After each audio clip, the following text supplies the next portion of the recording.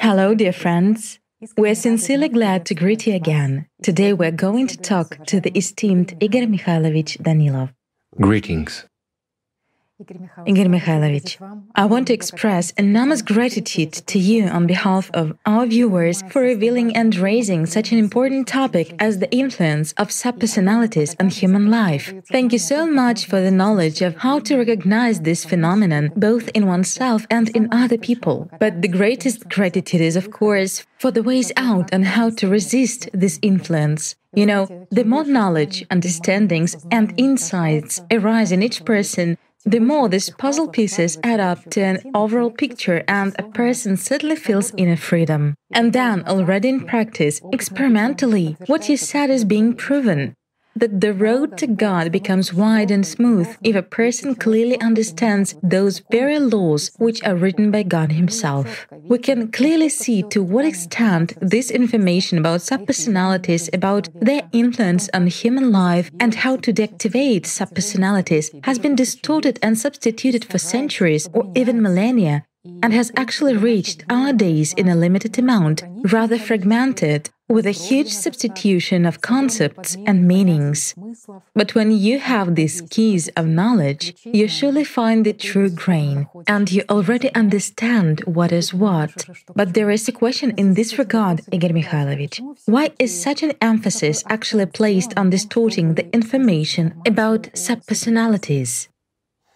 Well, the information is distorted not only about subpersonalities, but about the person's after-death fate in general, and about a lot of things which concern that side, which we cannot perceive with ordinary earthly eyes. Why does this happen? The question is good, so to say, but the answer is also in plain sight, as people say. Why? Because if a person is aware of what happens to him after death, this changes many things in his life. Why? Because what is the most important and really the foundation of all religions, all religious trends and everything else is the after-death fate. A person understands, he realizes that he is present here only for a short period of time, while after death there comes eternity, so to say. And here's the question: where will a person be? Why? Because a human, as personality, or speaking the language of psychology at the subconscious level, he feels and understands that his existence doesn't end with the life of the body.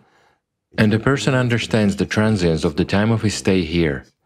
Why? Because looking at old people, he understands how quickly life passes by. Even if he is young, and it seems to him that he has his entire life ahead of him, when left alone, he still thinks about the transience and what will happen afterwards. And in this regard, exactly, those who influence this three-dimensional reality of ours from the other side have done their best to conceal the reality. Why? If people really knew, if that knowledge which the prophets brought, that knowledge which Jesus Christ brought, if people didn't distort it, but conveyed it in purity, we would now be living in the creative society. That's number one. Number two, no matter how many billions of us there were on this planet, we would all aspire to God, with the rarest exception. Why? Because what awaits a person after death is catastrophic, and no one wants that fate for oneself. That's why it was so carefully disguised, distorted, and concealed. And plus, one more thing. Let's call things by their proper names.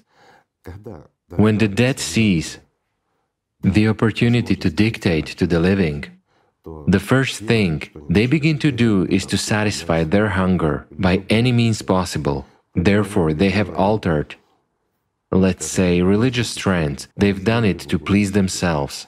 Indeed, let's take a look. Nowadays, There are even countries where serving the dead has been elevated to a cult of the entire country. People don't even think of what they are doing, because when a human becomes dependent on a dead person, he becomes his slave after death. This is scary. Not only does he have the fate of a subpersonality, but he is also, excuse me, a slave to the same dead person, and that's for ages. It's really scary. So this knowledge was initially made a secret, and then it was already erased and substituted as much as possible. As long as there were a lot of people who knew it all, it was conveyed. When the prophets came, when Jesus Christ came, they talked about this. But in those days, they communicated directly with people. There were no technical opportunities. Well, those very records were still distorted. Therefore, the information was conveyed very slowly, so to say, and to a very small circle of people. That's why it was very easy to stop and distort it all. That's the way the world is arranged, when the dead rule over the living. But if we look at our world, then indeed, since the establishment of the consumerist format, and up until now, the dead started ruling the world more and more. And look at what we have. After all, is today's world order actually aimed at meeting the needs of a human both in the spiritual aspect and in the material one? Or it's not clear why, but we've created such a world in which, let's put it mildly, it's not very comfortable for a living person. Isn't that true? Igor Mikhailovich, guys also ask a question in this regard. Does a person actually feed subpersonalities in each of his days by releasing negative emotions? Yes, of course. Again, a subpersonality, if it is strong enough, and if it can influence a human personality and make him become emotional, then it receives more and more energy. This is its dinner. Whereas can a subpersonality be satiated? We've already answered, no friends. It's impossible to feed a subpersonality enough. Can you become satiated with living or enjoying life? No, that's unrealistic. If a person embarked on the path of hoarding, will he ever say, that's all, I have enough? No. This is fractally repeated. Subpersonality's hunger cannot be eliminated. It wants more and more all the time. But when it eats, it feels much better, meaning it really comes to life, so to say. It gets into more familiar or desirable conditions for it, let's say. That's why we have such a situation in the world. Igor Mikhailovich, there is a category of people who get tremendous pleasure when they see other people suffering and pain, or they literally provoke people to emotion. Also, right. And they literally get a kick from that. Of course. When they feel that a person has responded to this provocation. Surely. Can a subpersonality in a human act as an instigator? Let's put it so. This is a completely unnatural behavior for a human. When a person is free from third forces and from subpersonalities, he will never provoke anyone to emotion or cause pain and suffering to another person. It's unrealistic. If a person becomes so harsh, provoking everyone to a fight. Yeah, so principled. Yes, a nasty person, so to say. Right. Who causes quarrels and some squabbles everywhere, then it's definitely either third forces or a subpersonality. But there is also a huge difference in who influences a person. Let's not forget, we once described it, and there's the book, As Osmos, where it is well described, about Kanduks and their system, Isnils and the like, precisely those who provoke. These are people who fall into the web of a Kanduk. Well, on the one hand, it sounds, really fictional, somehow. People cannot believe. Is there really such a thing? Well, my friends, if you look attentively and observe, you will see it all. You will see how it affects you. You will see how it affects and manifests in other people. This has been said, known and written about since the dawn of time. Yes, Tatiana is right. Everything was hidden. Let's say, those very subpersonalities did their best, those very priests helped. It's just that our consumerist... Black was called white. Yes, our consumerist format is a world of domination of the dead. It's a world where a living person is served as a dish to the dead. This is really true. Look around and see for yourselves.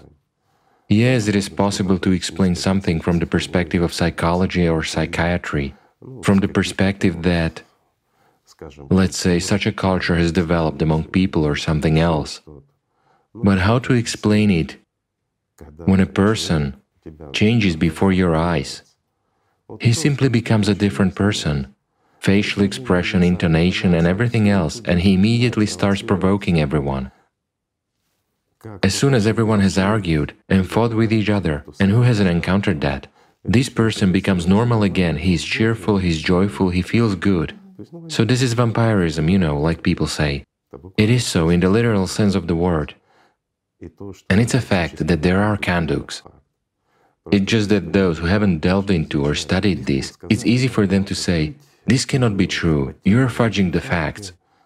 It is said precisely by those, you know, who seize the microphone from that side and try to influence not only their own personality but other people as well. By hiding facts, there is no other way to call it. Why? Because the action of those very Kanduks is so obvious. Well, just talk to those very suicides. Who instigated them, what they felt and what they saw. It cannot be explained from a psychological perspective in any way. Those are obvious substitutions. When it happens, it cannot happen without any interference of third forces. Why? Because a human as personality will never think of depriving himself of life, let's say. The very function or a need of personality is an aspiration for life. Not just life, but life eternal. Yes, consciousness stands in the way, it can mislead. I'll put it so, our consciousness has such a written program to make personality work for the system. But there are plenty of others, those very Kanduks, with their web, in fact, and the very fact that they reincarnate and so on. Yes, this again sounds like science fiction, but if that wasn't true, you know, it would be great, but unfortunately, there are plenty of them. Trace the suicide statistics and you will understand everything. You'll see everything for yourselves, friends. Do your research if you have doubts. If someone in you says that it cannot be true and stubbornly dissuades you from that, look from the position of an observer at who dictates that to you. Observe yourself as a structure, not only physical, but also an energy one. I am more than sure, if you approach this seriously, you know, not from the position of denial, I deny everything just because I deny. Well, those people are already goners, they are already slaves of the system, so to say. Whereas if a person is inquisitive, people say this is unscientific, that is scientific. Just approach this precisely from the perspective of science, right? This should be certainly studied and observed. The only object you can observe thoroughly at any time of the day is yourselves, friends. Go ahead and start studying it, take a look. I haven't seen a single atheist yet who wouldn't become a believer after beginning to study himself. And this is true. A lot of people are afraid of that. If I start digging in myself, I'll go crazy, such an excuse, you know. If you are told such a thing, my friend, no church will be able to help you anymore. That's the truth, because you're already a slave of a dead man. You see how the world is arranged? You once said that, of course, most of those psychological and psychiatric problems are certainly connected directly with the invisible world for the most part. Of course. You know, it's just that everything is arranged in our world in such a way. There are congenital, genetic disorders. There is acquired schizophrenia. Yes, I agree. You know, this constitutes such a small percentage But everything else is the tricks of third forces. Why? Because it's profitable. We have touched upon the people who provoke. Yes. The difference is in the following. Let's say if a person gets into the net of a kanduk, the kanduk can drive him to suicide. He never cares about a person. The main thing for him is emotion. Or to make a person his slave, and the person will act in the same way. He will provoke everyone to quarrels and emotions in order to collect tribute. Let's say a quarrel is what we pay for not engaging in spiritual self-development, for not exploring the world that we don't see with our own eyes. That's what the tribute is paid for, a tithe, or even more. It's not a tithe. If you get into a kanduk's net, he takes up to 70% or more of your life. This is true. Look at the people who are hooked, who cannot be helped either by psychiatry or by any science of yours, and no religion can help them. A person is withering away. He is just being torn apart inside. It feels like he's being eaten alive, and he is being eaten alive in the literal sense of the word. That's the difference, you see. So, in a kanduk system, people are not spared. Yes, he can spare those who are close to him. Those who are initiated are a taboo for everyone in general. As for those who work on the sidelines, precisely the conductors, does he really spare them? No. He will make them work, and at the right moment, he will take their lives too and make them his slaves. At the same time, he has the power that allows him to do this. And, being already a subpersonality, he feels much better than the living people feel. But it's all temporary. It's only for a short period of time. But what will be the retribution afterwards? Is it worth it? In my opinion, it's not. As for a subpersonality in a human, yes, it will provoke a person into a fight. Not always. It's not a rule. But it does have such a function. However, it doesn't take a person's life. It is interested in keeping a person alive. It is even not interested in a person going to jail. Well, unless the subpersonality is a jailbird, of course. I translate, unless it's an inveterate prison dweller. If it's a crime lord there, and it spent its whole life in prison, then whomever it has taken power over will spend his whole life in prison too. Why? Because prison is its home. It all depends on the master. If subpersonality is the master, personality has zero chance, and it will be a slave to that crime lord after death too. Or let's say, such an option as being in the hospital, that very psychiatric hospital. A subpersonality is not interested in that. Why is it not beneficial for it? Restriction. That is, its actions are restricted. Moreover, in psychiatric practice, they apply medications that reduce the brain activity, I'll put it carefully, which means that they sever the connection with subpersonality, and this is not beneficial for it. It suffers losses, for everything passes through the neural group. That is, the brain is the link. It is the conductor and the connecting link.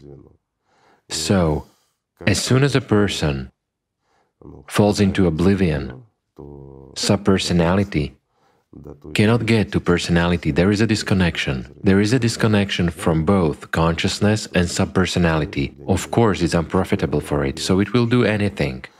We studied and observed this many times, and we are not the only ones. Lots of scientists who dealt with this issue saw, understood, and observed. They observed how a subpersonality hides. Even taking an electroencephalogram in order to catch it is extremely difficult until you make a deal with it. If you make a deal, you will take the EEG. If you don't make a deal, the subpersonality manifests and leaves when it wants to. It shows up, commits a crime and leaves. And that's it. And there's nothing to punish personality for, because it didn't commit it. And as for the dead, you cannot punish it in any way. It's already dead. Igor Mikhailovich, there is also the following question. You said that subpersonality basically feeds on an emotion given by a human who had succumbed to the provocation. Well, it's an additional discharge of energy, and there's nothing more valuable than vril. There is another situation. After all, a person who was weak, so to say, and succumbed to this provocation is not isolated in society. He interacts with his family, friends, and colleagues. Of course. One way or another, his negative emotional state is contagious and affects other people. But does the personality feed only on the person who has reacted, on whom the provocation was directed, or on this entire chain of people? I see your point. No. Is the conduct system that feeds on the entire chain, whereas subpersonality, feeds only on the one whom it provokes. In other words, subpersonality is limited in its capabilities in general by, well, I would say, by the very energy structure of a human. That's for understanding. All it can do is interact through the structure, or interact directly with personality if it can reach it. Those are relatives, loved ones, or items. You and I already talked about this in the previous video. I understand that people are interested. I understand that it needs to be revealed. You know, this topic has been covered by the dust for millennia, and people were afraid to bring it up and stir it. But it's true, friends. Do you know why else they were afraid? Because it undermines all the foundations and pillars of all religions and whatnot. If you tell the truth, it's... But on the other hand, we should not be silent about what is important either. It's not humane either. Also, Igor Mikhailovich, our viewer has shared her story and asked for advice. The situation is the following. She has been taking care of her mother for 6 years already. Her mother is a very old woman of 87, a disabled wheelchair person, diagnosed with senile dementia. I'll read it out verbatim. If I can somehow handle the physical difficulties of looking after such a person, then from a psychological point of view it is surely difficult. Through my mother, the system creates such provocations and attacks on me that are not easy to endure. I have a feeling that a replacement takes place, and instead of the dear and near person, someone very cunning and devious acts in her body. Who knows which buttons to push in order to disbalance me? And it seems to me that at those moments, a subpersonality connects to her because her facial expression and behavior change and so on. So the first question is it possible that a subpersonality can connect to such people? Very often.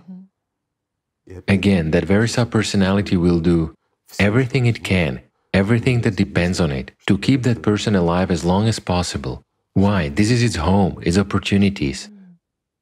If it gains enough power for reincarnation, it has a chance to take over the next personality as well. So look at what this person writes here, that this began to manifest with the development of dementia. Yes. So the weakening of personality has led to an opportunity for a subpersonality to manifest itself. It's a fact that this is a subpersonality. You can see that even a person who is familiar with the knowledge, although not profoundly, can understand what is going on. Why? First of all, this can be felt. Well, that's for those who have really been developing spiritually and studying it all. Secondly, you can see it. It is simply obvious. Because she's right, the person changes. Not only does her mood change, she changes in expression. Physically, she changes. I'll give you a simple example. It happened quite a long time ago, let's say. During my medical practice, a patient came to me and asked me to come and examine her mother. Her mother hardly walked. It was hard for her to stand up. Well, in those days, it was still the Soviet Union. Not everyone had a car, and it wasn't all that easy. Besides, they lived not that far away, so they convinced me to come. So I came. There was an old lady in her 80s who could barely stand up. She was hardly able to sit down at the table. She could talk, well, she was more or less in her right mind, so to say. Obviously, she was diagnosed with arthrosis of the knee joints, coxarthrosis and whatnot. In other words, she could barely walk. Besides, she had a severe cardiac condition and had been sick for a long time. It was clear that it wasn't my specialization as a doctor, but I could at least support, have a talk, give some advice, and mostly for my patient, for the peace of her mind, that she was doing everything she could for her mom. That was actually my motivation, why I came to her. But here's what I saw. As soon as I entered, I saw that the person was controlled by third forces. Let's put it carefully. So while talking to her, I observed the following interesting thing. She easily got up, just like a young woman, took a cup, poured herself some tea, she was talking to me, continued to talk and all that. Then she sat down, put the cup on the table, and in a second she said, "Oh, you poured a cup of tea for me, thank you." You see? Absolutely. When I first saw her getting up from the bed, she was barely able to cover 2 meters to the table with the help of walking sticks, and barely managed to sit down, obviously. Grandma had a lot of health problems, but then she stood up and walked. Like a young woman, I mean, there were no signs of problems with her joints whatsoever. A lot of relatives, while taking care of their parents, also note that, indeed, at some point they suddenly become so nimble and agile. Completely different people. What kind of metamorphosis is taking place? You know, it was this very case, that's why I remember it very well, that motivated me to search for a solution, let's say, to the problems of joint diseases and the like. After all, when a person is not under control, in other words, he is free as personality, he is very ill and cannot move. But when an intruder takes possession of him, his problems with joints disappear. Perfectly understanding and knowing what coxarthrosis is and what arthritis of the knees is, when it all creaks and doesn't move, where can an airy tread appear from and how? You see? I understand there is suggestion, placebo, anything can happen. A human can. The analgesic effect, that is, endogenous opiates, the brain is blocking and all that, we see a lot of that on stage. You know, when those, let's say, representatives of religion come out and conduct such an on-stage therapy session, supposedly healing and so forth. Yes, many are healed. Why? Placebo works, so to speak. But this is supposedly done in the name of Jesus Christ and so on. They exploit God's name in order to enrich themselves, so to say. But at the same time, they show elementary psychology tricks. So in that case, if a person really has problems with joints, he can get up, no matter how much they suggest to him, even under the influence of hypnosis. We also checked this later with my friend, believe me. When we studied this problem, we brought people into different stages of hypnosis. And still, even though a person doesn't feel pain or anything else, he stands up. But he stands up, taking into account the lesion of his joints. However, when a person is possessed by other forces, he acquires flexibility, dexterity, and lightness. That's a separate topic, but it is very interesting. And I spent several years studying this, but then the workload increased and I had to deal with other issues. We were dealing with regeneration and many other things. So I didn't manage to bring that study to its logical conclusion. Why? I didn't have enough time, and later on I was sidetracked. But in general, this topic is very interesting, and we really found a lot of interesting facts in it which confirm, you know, sort of a paranormal phenomenon, as they say nowadays. So the most interesting thing is, well, this is for doctors who will be interested. When studying, well, we didn't have either MRI or anything else back then, not even a CT scan. It was extremely difficult to do, but we did X-rays. For example, the X-rays of those very hip joints showed a dismal condition. After manifestation of those kind of forces in a person, he showed such an amazing ease of movement and all that. Moreover, with deflections, he passed all the tests like an almost healthy person. Well, for those who have no medical background, let's say the joints didn't crunch, they bent and bent easily. And when we took an X-ray in this state, the picture is one and the same. In other words, the movements were unjustified. The only thing that we noticed was that, yes, a joint cleft appeared. So is there a release of synovial fluid into the joint or what? You know, we also approach it from the perspective of physics and physiology at the same time and everything else. I mean, it cannot work just like that. Okay, I'm sorry friends, I have digressed, but it's an interesting topic. So, I go back to that grandma, sorry. Indeed, what this woman is describing is very similar, and I would say it's 99% that this is a manifestation of a subpersonality, and it will tease her. Such is the function of subpersonalities. The point is that you shouldn't react to such people. You just shouldn't. By the way, that was the second part of the question. These situations make me very upset because they are a serious obstacle on the path of my spiritual development, and every time they throw me back. In the first years, I even had suicidal thoughts, but now I've become stronger thanks to my husband's support and, most importantly, thanks to the videos with the participation of Igor Mikhailovich Danilov. But does such an obstacle, such a challenge on a person's spiritual path hinder a person? It doesn't hinder. How to help? I would say it's the opposite. She doesn't need help. She should simply study. And I would say it's not an obstacle, but an aid. After all, she sees with her own eyes that another world also exists, the one that people know nothing about, the one that isn't taught about at either universities or schools, isn't mentioned in the media anywhere and anything, the one that is denied by all the scientists in the world. You see? But it exists despite everything. And this is a serious aid on the spiritual path. Yes. As for the fact that she reacts to this, I'll put it this way, friends, when you get into such situations, you shouldn't treat a sick person as a healthy one. And you shouldn't demand from a sick person what we demand from a healthy one. Moreover, it's a person with dementia. Well, what is there to talk about? Turn this into humor and enjoy life.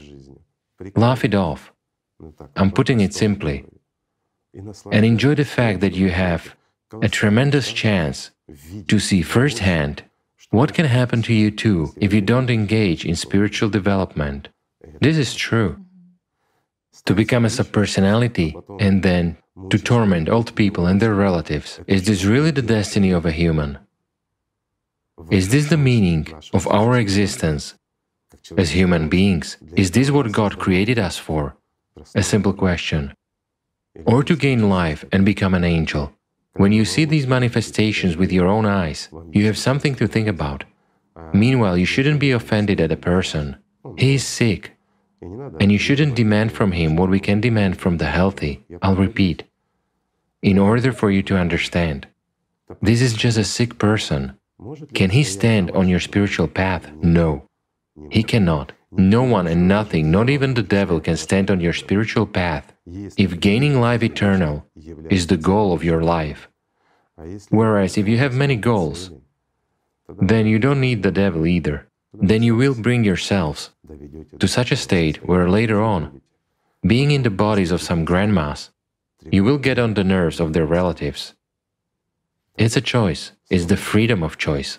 In one of the videos, you said that if a person sees a provocation and realizes that someone is trying to lead him off the path either through a person or in some other way, rejoice. Rejoice. You are armed. You see it and you can act in a different way. Firstly, you are armed. And secondly, you are worth it. Since someone rises against you, well, isn't that so? But when they want to simply rob you and simply eat you and you see that, rejoice as well, right? Why rejoice, my friend? Rejoice precisely because you see it. It means you already know a lot. It means you understand a lot. And you already have a chance to confront it. Keep your demons inside, tied up, so that they don't react, and be like a grown-up person. Then you won't feed the dead either. And everything will be fine. Igor Mikhailovich, you also said today that subpersonalities take care of their carrier. Exactly. While there are situations, I would actually like to dot some I's when the deceased come to a person in dreams. In particular, the situation when a person has a dream about a deceased relative who literally saves his life. The relative says, for example, "Get out of the burning hut, wake up, now the hut is on fire." Or he says, "Don't go on a business trip tomorrow." And the person sees that indeed, the plane in which he was supposed to fly has crashed, and of course people conclude that those dead relatives love them so much that they take care of their lives even after death. What is the reason for such care? Well, I'll answer as follows. For example, I also like Mahan. I'll put it another way. You have a favorite goat. It gives you wool. You make soft gloves out of it. You make warm jackets for winter. It gives you milk. And it suddenly goes to a precipice, and you see that. Won't you save it? Will you save it, friends? That's the answer. You shouldn't look for anything soulful in the dead, anything spiritual, and what we call love and care. The only thing the dead care about is their appetite and quenching their own thirst.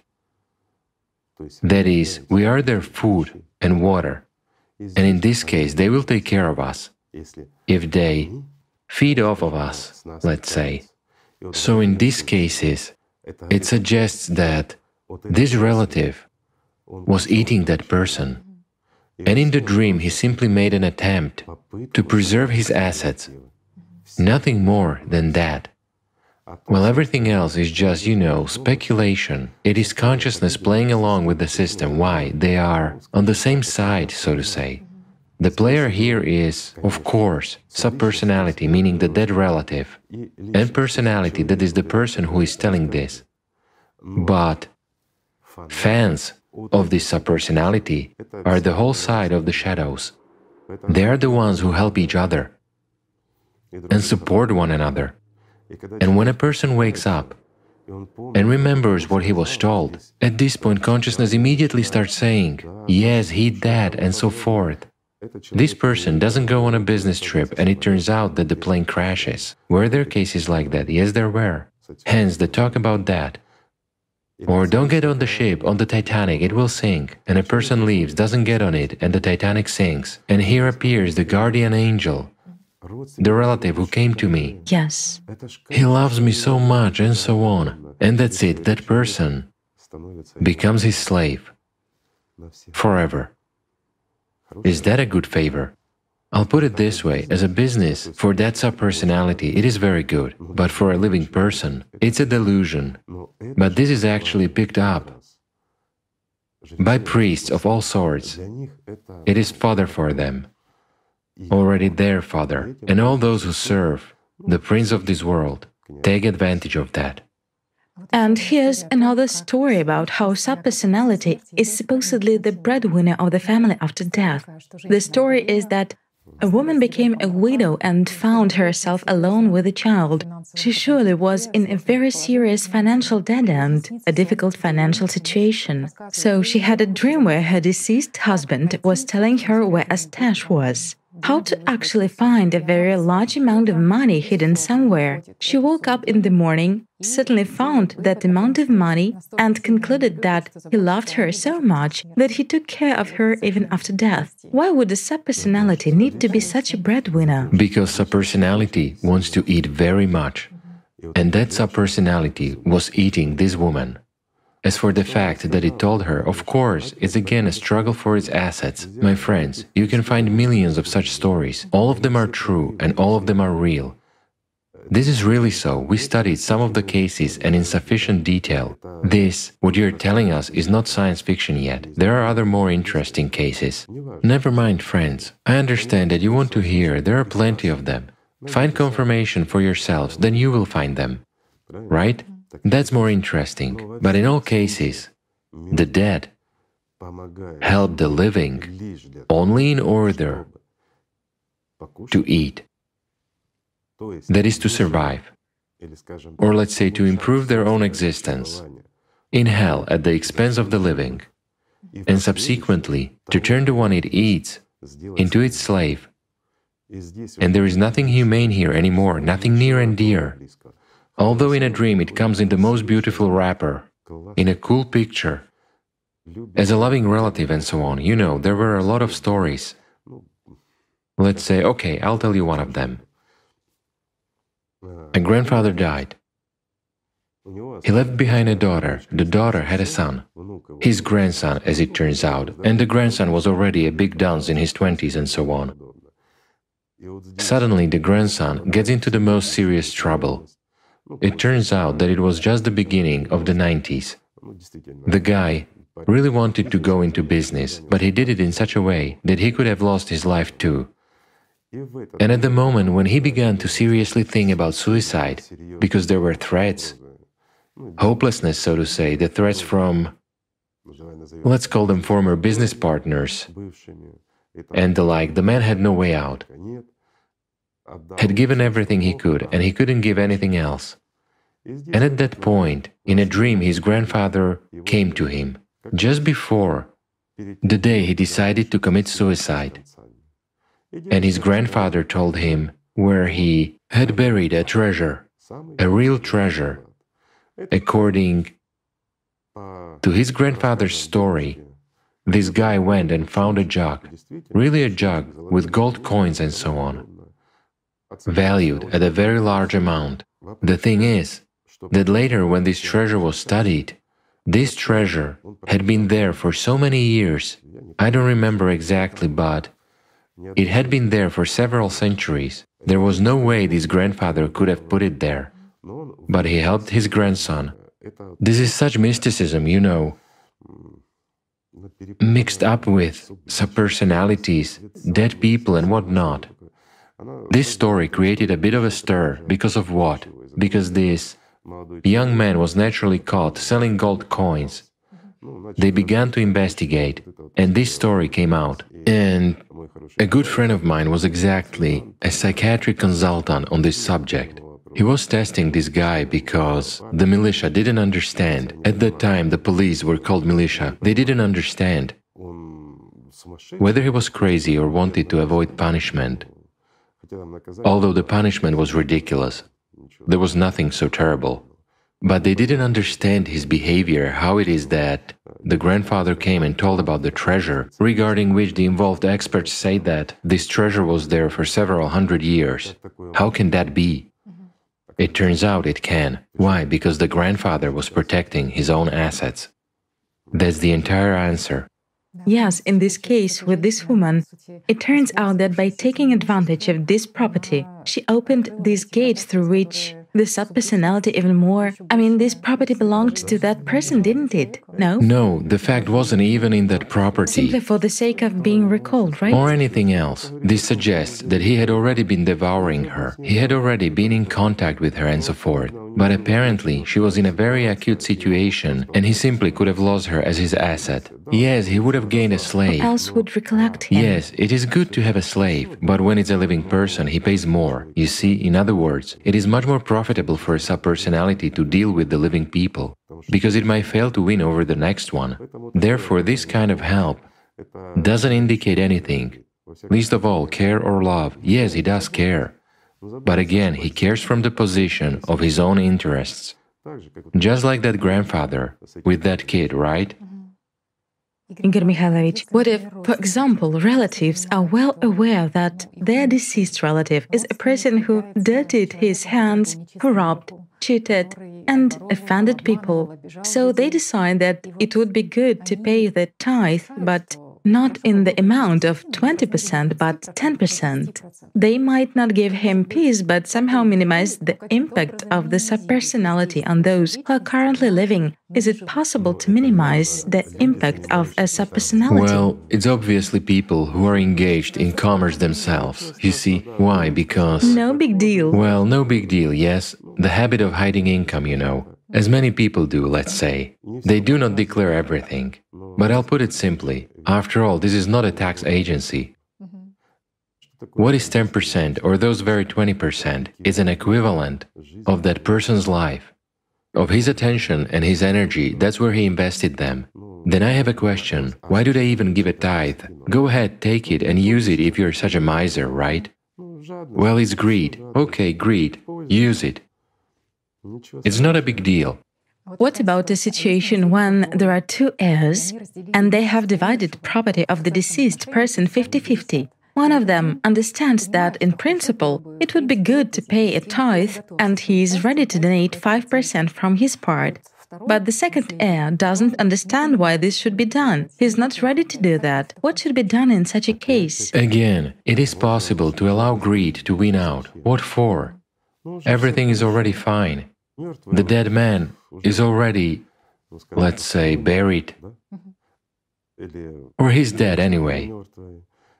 The property has already been received, life is getting better, right? What for? But if a person actually knows and understands what kind of If a person knows, understands, and approaches it from this perspective, then it is simpler for him to renounce his share of the inheritance altogether and not to take a dead man onto himself, so as not to become his slave in the end, my friend. It's much simpler and more correct. And since this is actually a frequent situation, you know, when an inheritance is divided between 2 or 4 people, and one understands, while the others grudge to pay the tithe. They say, we'll waste the money, and so on. What a nonsense, it's ours. Well, let them rejoice, let them use it.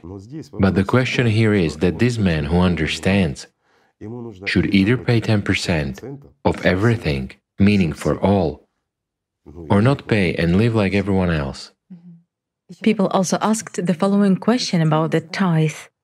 What if a person realizes that his relatives and friends are a little bit untrustworthy, and he doubts that they will pay the tithe for him, and he doubts that he will achieve spiritual liberation? This often happens too.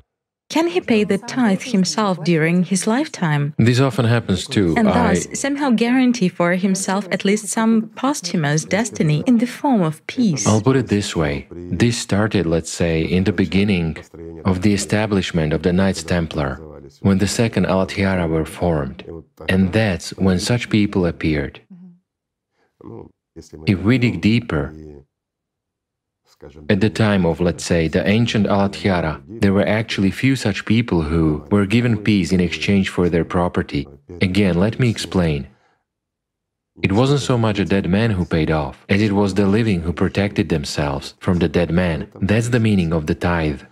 Meanwhile, the tithe is 10% of the property of a person who didn't follow the spiritual path, who didn't earn peace for himself. But he earned certain property. What could it be, for example? That very pot of flowers, as we said. All his life he has been growing a flower, and with his own hands he molded a pot for it. That's all that is left of his attention over his entire life is the equivalent of his life. And it was necessary to give 10% of it to those very Alathiara to break the chain with the dead, but 90% remained.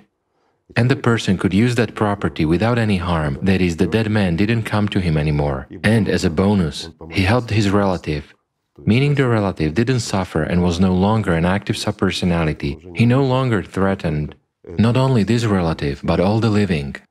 And he didn't suffer himself, he gained peace and sleep, so everything was quite fair. But when a person dirties his hands, for example, let me go back to that point, and his relatives do not want to donate a double tithe, perhaps a tithe will be enough. This is ridiculous. Well, do not donate at all, no one is forcing you. If you want to be a slave of a dead man, be one. Isn't that so? Pardon my cynicism, but this is ridiculous to me. Why? Because a person should go to God. He should follow the spiritual path, his goal must be life, and then he won't be afraid of any dead man. But as Tatiana said now, I understand there are people who are busy at work, they feel their own weakness. They feel that they won't achieve life. They even doubt that they will attain peace.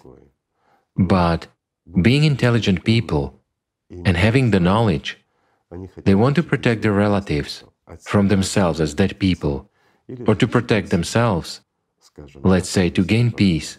So yes, this did happen. People paid the tithe.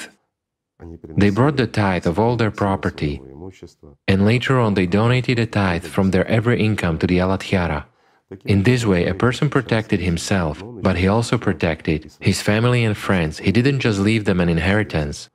He left them a clean inheritance that would do them no harm. And they could do with it whatever they wanted. Meanwhile, he himself gained peace, without relying on relatives and their help, because people are greedy creatures, especially when it comes to other people's wealth. Isn't that so? Igor Mikhailovich, does this practice work nowadays, when people donate a tithe, let's say, to a temple of God, or when they allocate 10%, say, of the estate of the deceased for noble causes, for example, to buy equipment for a surgery unit at a hospital, and so on? I'll put it this way. One shouldn't confuse forgiveness and charitable actions. What you have listed is charity. For example, if a person gives a tithe for his religion or for a temple, this is great. This means he isn't greedy, but a good and kind person. What's wrong with that? He uses this temple, for example, or he wants to build a temple. That's great. It's, some people go to church, other people go to other temples. It doesn't matter, but it's his temple where he goes, where he can feel good, where he meets with his friends, where he prays, at least somehow he strives for God. What's wrong with that? Well, this is sponsorship. Again, let's look at this sensibly. Regardless of religion, does a temple require maintenance? It does. It needs to be cleaned and washed. Firstly, it has to be built for certain money. Secondly, it has to be equipped. That means heating and electricity. It all costs money. It should be kept clean and tidy. When you come, you like it when it's clean, right? Someone has to clean it. Okay, let's even assume that someone cleans it on a volunteer basis, without a salary. But detergents for cleaning do cost money. Water and sewage cost money. Everything costs money. Where does this money come from? Again, from people's donations, right? Plus, a priest should be sustained. Plus, the priest has a bunch of bosses. He has a family, and the bosses have families too. This is normal. It's their business. But you have to sustain this so that all of this would work, right? Here's the answer. Igor Mikhailovich, you said that the tithe had last worked in the time of the Knights Templar. And that was forgiveness. While you and I have now been talking about charity, just like if a person takes, 10% of the inheritance of a deceased relative and gives it to charity, buy something for children. Yes, he's done a good thing. But will he and the subpersonality get help? Of course not. For what merits? A simple question, for what merits, friends? For being a kind, good person? Well, that's wonderful. If he's a kind and good person and follows the spiritual path, he really strives, then he has no reason to fear for himself, for his family and friends whom that relative can do harm. But excuse me, who prevents relatives from embarking on the spiritual path and going to God? They don't want to, they do not succeed. Well, they don't want to and they do not succeed. Let's suppose a person doesn't want a deceased relative to influence his relatives in the future by leaving his inheritance. He wants to do something good. Well, that's wonderful. If he really wants to, this will work, but only if it is transferred to the Alathiara, to those who are successors and those who received this law, because it originated exactly from them. Now let's take a look. You and I already mentioned this in one of the videos. After all, this practice began long before Sumerians, and Sumerians described the tithe. By the way, Sumerians already described that tithe, which a person was supposed to bring from every income. If he wanted to attain peace, they already had this written down as a set of rules. Pardon me, not that much time had passed between the Alathiara and the Sumerians. Therefore, this story of the tithe, so to say, is still alive even today, but it was used by people in religion, though it's a completely different context. I'll give you a simple example. Can forgiveness be granted in exchange for that very tithe or property, whatever, or the double tithe, if those people who are keen on trade are not too greedy? Can it work if they bring it to a priest in a temple, for the temple? It can't. Why? There are clear laws. First of all, there has to be a group of the Alathiara. Could this be done by someone individually? That's impossible and unrealistic. It is the right that God gave for protecting the living from the dead. Everything else, it's in our understanding that money and property have value. While in the understanding of the spiritual world and again in the understanding of the dark world, it is energy. It's the vital energy, it's an equivalent. And it has nothing to do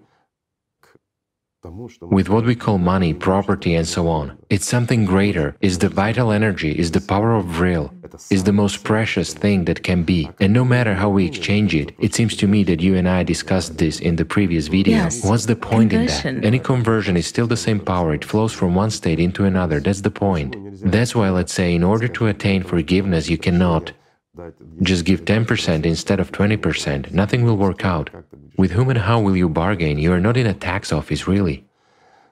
You know, it's already even laughable to discuss these topics, to be honest. But I realize that people should know and understand. So, when, let's say, this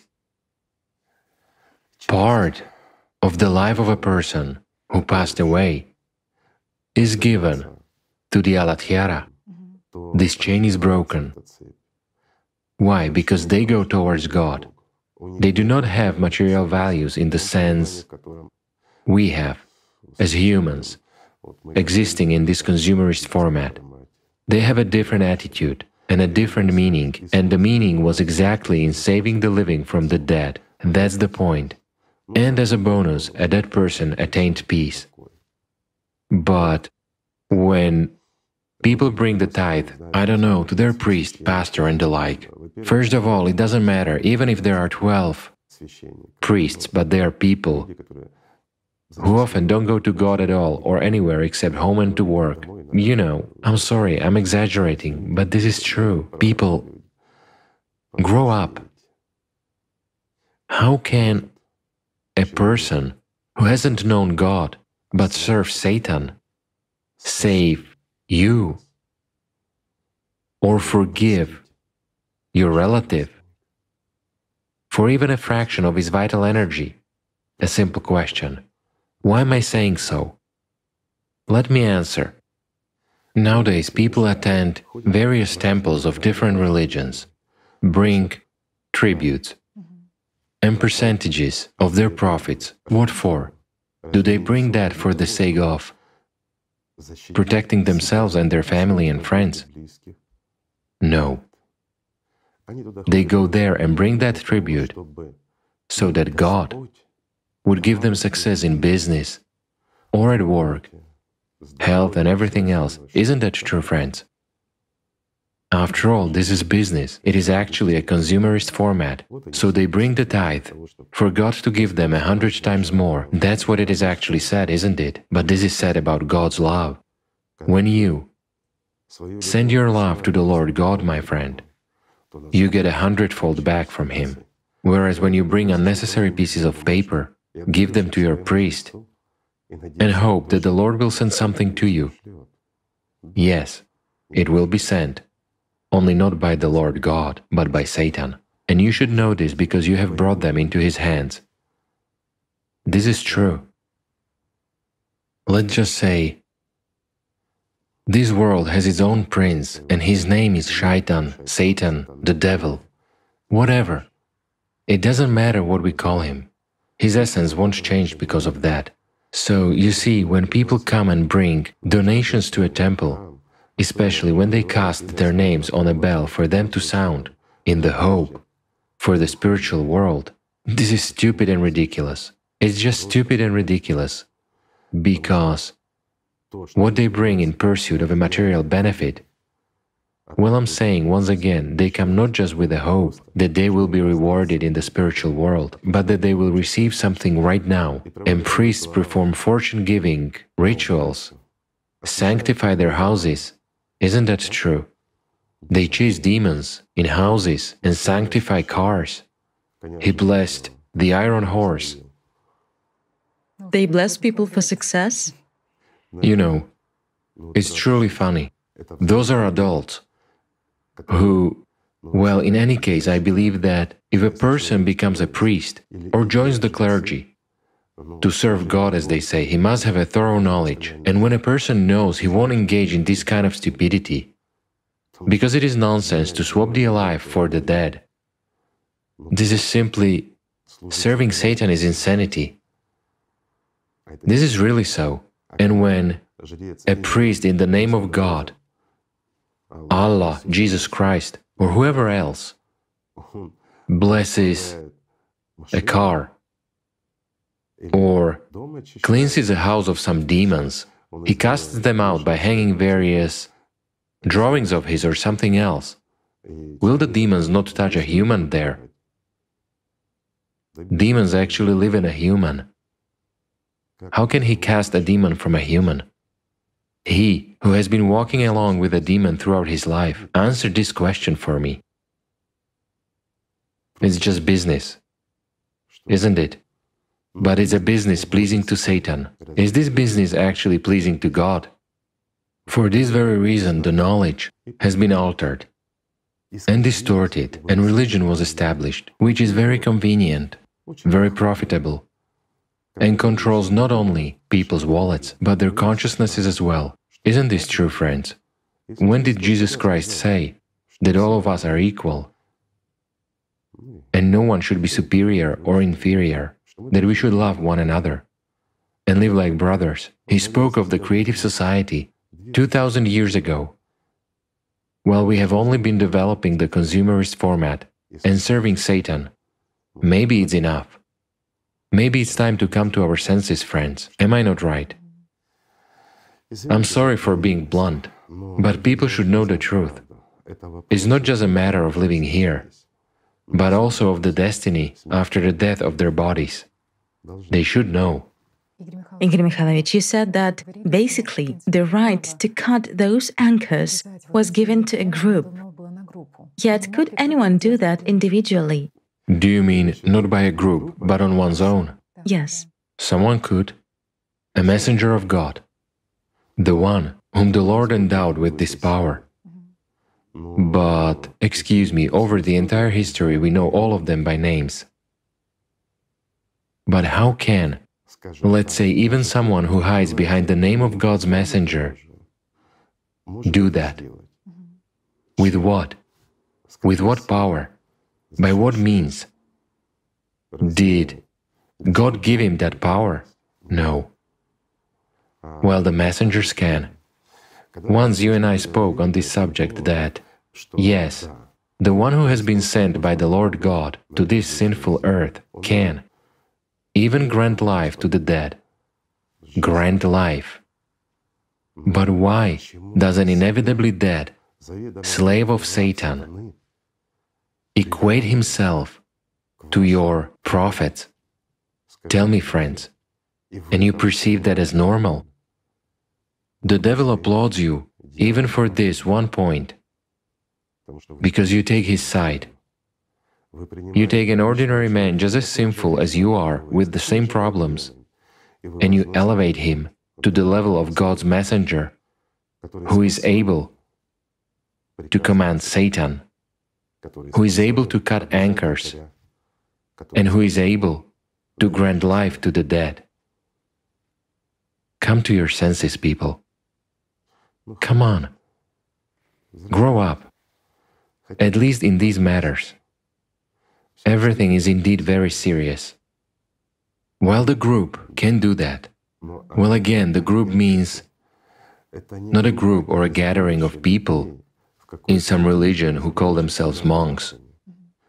Just look at those monks, my friends.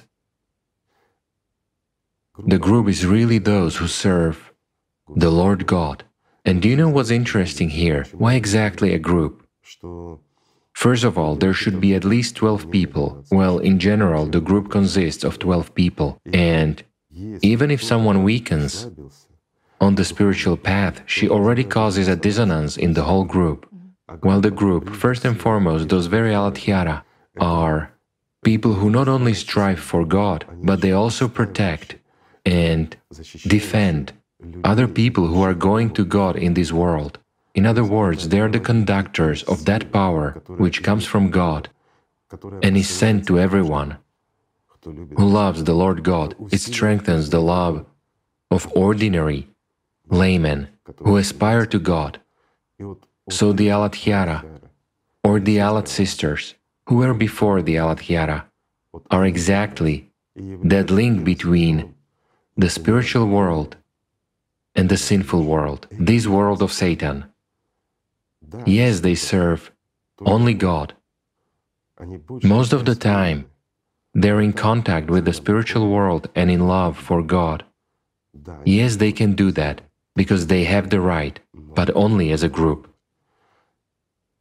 None of them alone, nor a few of them, would be able to possess that right. Why? Because even if one of them is tempted to do that on her own, she would begin to destabilize the entire group, and the group would simply remove such people and replace them with those who really strive for God. These are the immutable laws given by God, and they are never violated by anyone. As for everything else, it's a game that is very easy to verify. It's very easy to verify, let's say, in history, when people paid tithes, gave away property, how they ended up and everything else, and possessing certain techniques that enable one to interact with the world of the dead. It is very easy to find those who have been paying tribute to Satan all their lives through his organizations. Here's the truth of life, friends. Why are they not in heaven? After all, they obeyed and acted. The truth of life, friends. Grow up. This is life. It is worth it. Now it's clear, Igor Mikhailovich, why in the previous video you also said that the right was given to the group and it was sort of a security measure. Also, Igor Mikhailovich, there is the following question: were there several such groups with the Knights Templar? Did they exist in various regions? No, it's impossible. The group can only be one in the world.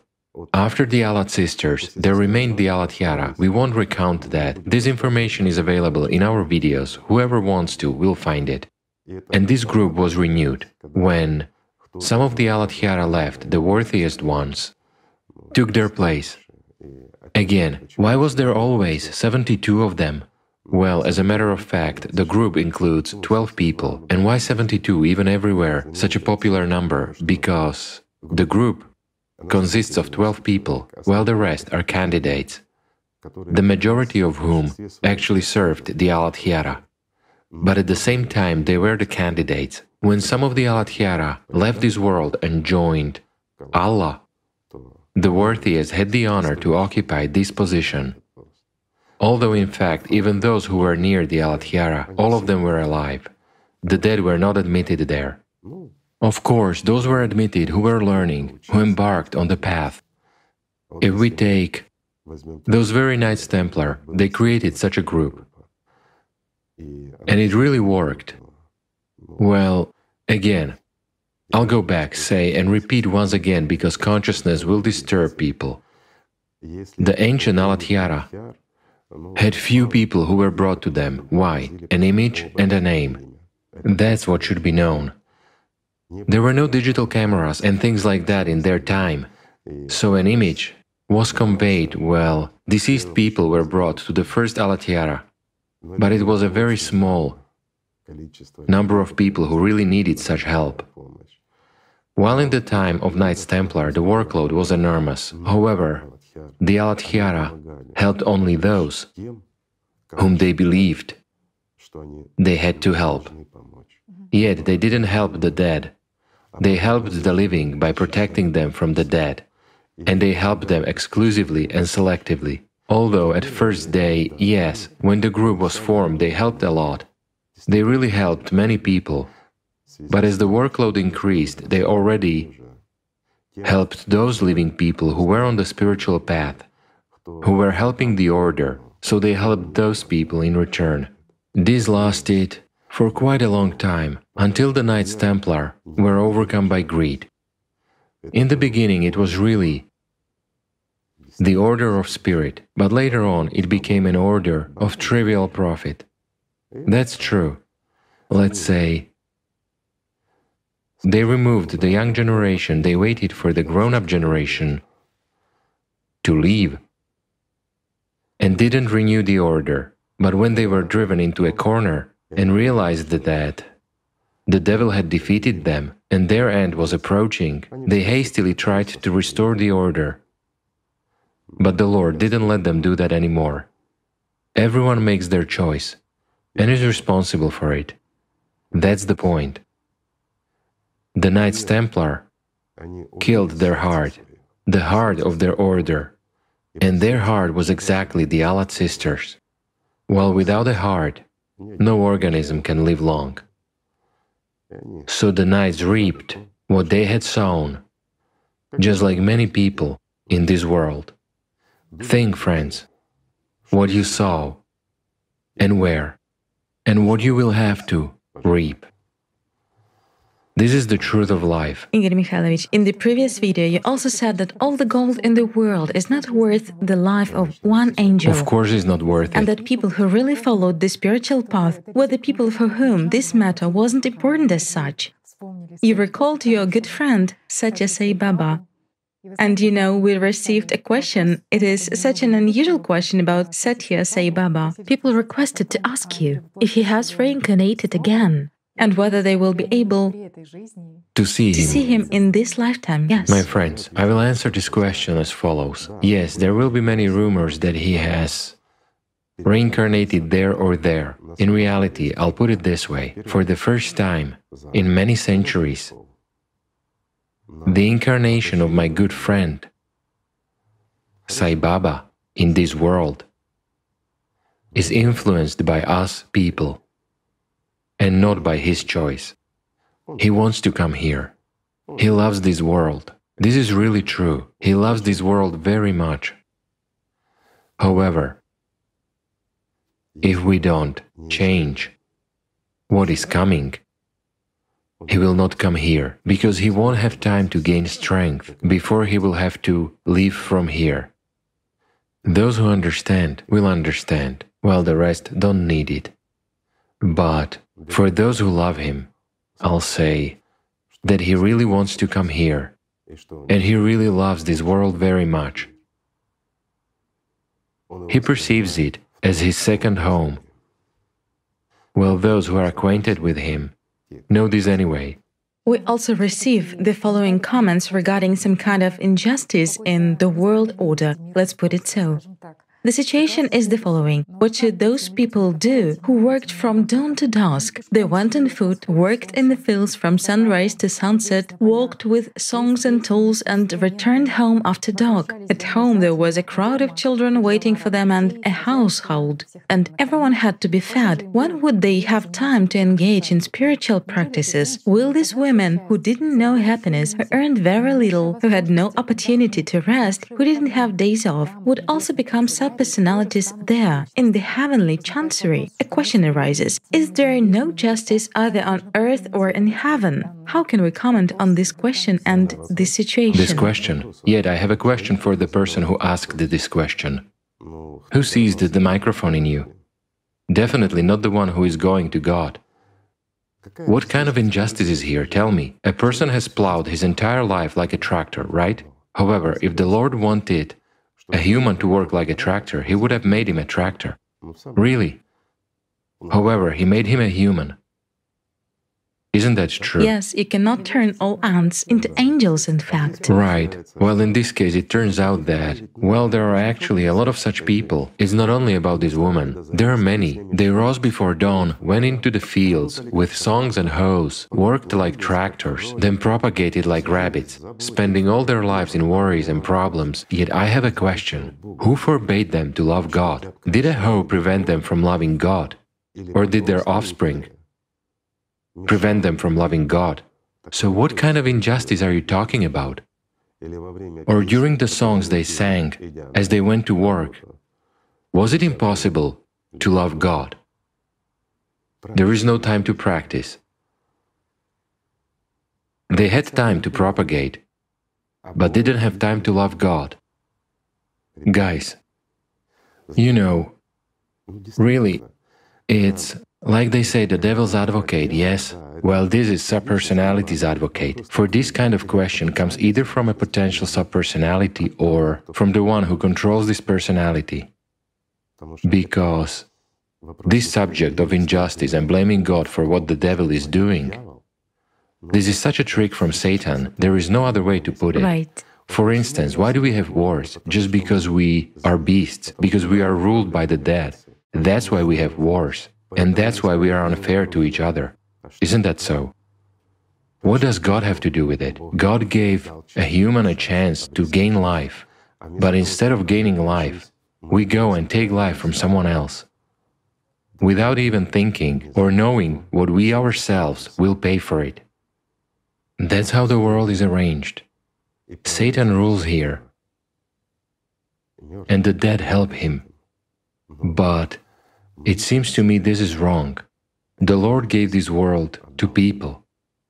After all, He didn't give it either to the dead or to the devil. Isn't this what your prophets spoke about? But we stopped listening to the prophets and followed those who oppressed and killed them. We, people, made this world the way it is, and now we blame God for that. Doesn't this remind you of anything? Double and triple standards are Satan's favorite manipulation and game. This way the dead amuse themselves with the living. This is wrong, friends. Nobody, not even the devil himself, can hinder a human if he makes his choice to serve the Lord God and to gain life. He will gain it anyway. But you must be firm on your path. Whereas if you are tempted by a song, a shot of alcohol, or something else, do not set hopes on your Satan afterwards. He won't help you. And do not criticize God because you didn't go to Him. Is this not true? You don't want to hear this. You want it to be fair.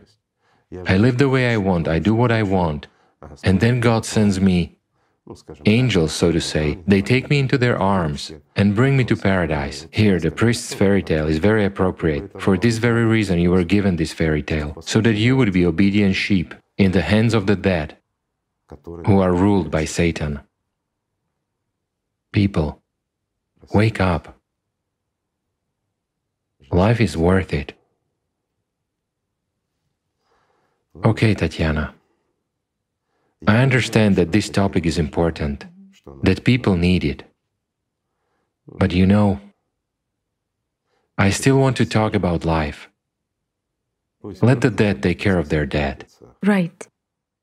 Many people say that a lack of knowledge can surely absolve from responsibility, but at all times there were actually people who found these grains of truth. So it turns out that they resonated with this purity. In any religion, if those who altered and distorted the knowledge of the prophets, establishing religions as Satan's tool, if they would, I understand that many people will now become furious about Satan's tool, which is mentioned today, when the priests of religions bless you for doing material deeds, when they take tribute from you and perform rituals for success, your success in business, or for health, when a priest reads a prayer for the repose of a deceased person, supposedly helping him in the other world. Isn't that magic, my friends? But who practices magic? When all the prophets, when Jesus Christ forbade practicing magic, when the best of people, the Prophet Muhammad, said that magic is wrong. Isn't that true? Think for yourselves. I'm sorry, but this is frankness. People are indignant. It's just that, indeed, everything depends on this inner purity. I didn't want to offend anyone among fanatics of religions. I'm sorry. You have a full right. You are free citizens. You have the right to believe in any religion. You have the right to accept any terms of the game. It's the freedom of choice given to you by God.